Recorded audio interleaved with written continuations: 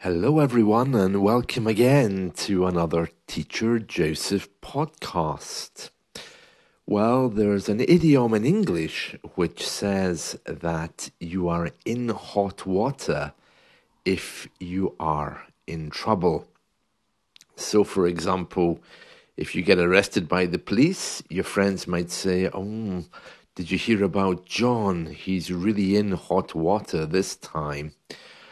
Or if you have a meeting with the boss and you think you might be in trouble, your colleagues might say, I think you're in hot water.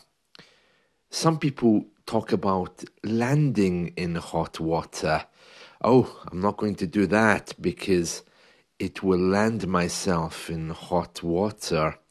Or I will land myself in hot water if I do that.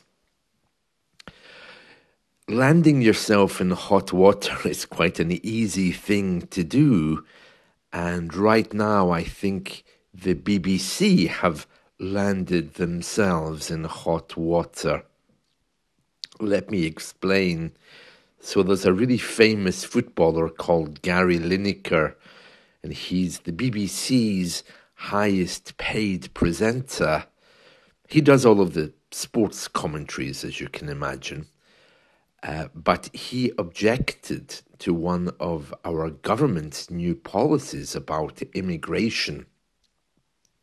He sent a tweet on Twitter comparing the government to 1930s Germany. Now, there's a lot of things wrong with that. First of all, it's very offensive here to talk about the Second World War or to mention things like that in our culture anyway. And secondly, because the BBC have to be impartial. Some people think that the BBC, because it is our national broadcaster, has to always be a mouthpiece for the government. But actually, the BBC isn't controlled by the government and hasn't been for many, many years. The BBC is an establishment which keeps itself very separate from politics and does not allow itself to favour any particular position when reporting news. So because Gary Lineker said that, and it was, of course, a kind of a bad thing, the BBC reacted by removing him from his program. But people are wondering, well, are the BBC being impartial? Because they've removed someone who made a statement the BBC doesn't agree with, so they removed him. Well, I would say maybe both of them are at fault. Gary Lineker shouldn't have tweeted that thing because it's breaching his employment contract or whatever contract he has with the BBC. And then the BBC shouldn't have reacted by firing him because it makes them look as if they disagree with his statement. So Gary Lineker and the BBC have both landed themselves in hot water. It's very easy to land yourself in hot water, especially if you work in the media and you say the wrong thing.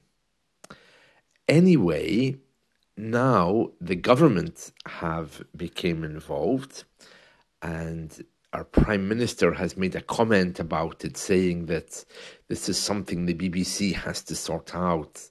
It has nothing to do with the government. And he is right, because the BBC and the government are not connected. But there is a separate scandal involving the chairman of the BBC, who apparently was involved in getting Boris Johnson a loan. And in exchange, some people think that's how he got the job at the BBC. Because even though they're not formally connected, it's kind of connected in the sense that all of these very rich people around London all would know each other. But nobody really knows. So there's a few scandals at the BBC. The managing director of the BBC, Tim Davie, he's in hot water also because he's refusing to resign over this issue. So it's all happening at the BBC today. So keep your eye on the news because things are slowly getting worse. A lot of presenters at the BBC yesterday refused to come to work in support of Gary Lineker. And some people are saying now, well, is this the end of the BBC? It's something Boris Johnson was looking at before he left power. He referred to the BBC as the Brexit bashing corporation because he thought they were being impartial with Brexit. My feeling is that the BBC just hate everyone. But if you want me to make a prediction, I think probably everything will have changed in the next 10 years. They have an agreement with the government to broadcast, of course, and that comes up for renewal again in 2027. So whether they will survive that or whether they will have to remodel, nobody really knows. One thing is for sure, the BBC archive is wonderful. It has loads of radio and TV from the old days, going back to 1923.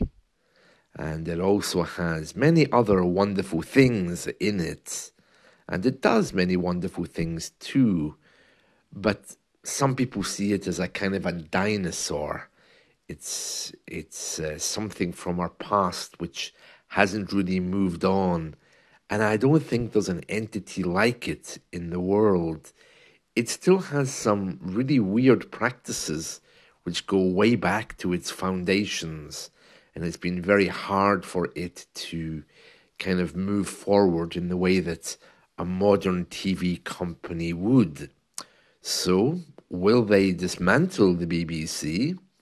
Or will it just finally accept advertisements and become another style? Or maybe our whole media is going to become a bit like America, where you have one TV channel which supports conservatives, one which supports Labour, one which is radical. So that's already beginning to kind of appear with some of our news minority channels, which are a little bit frightening if you hear what they say. Anyway, very interesting. So the BBC is in hot water, and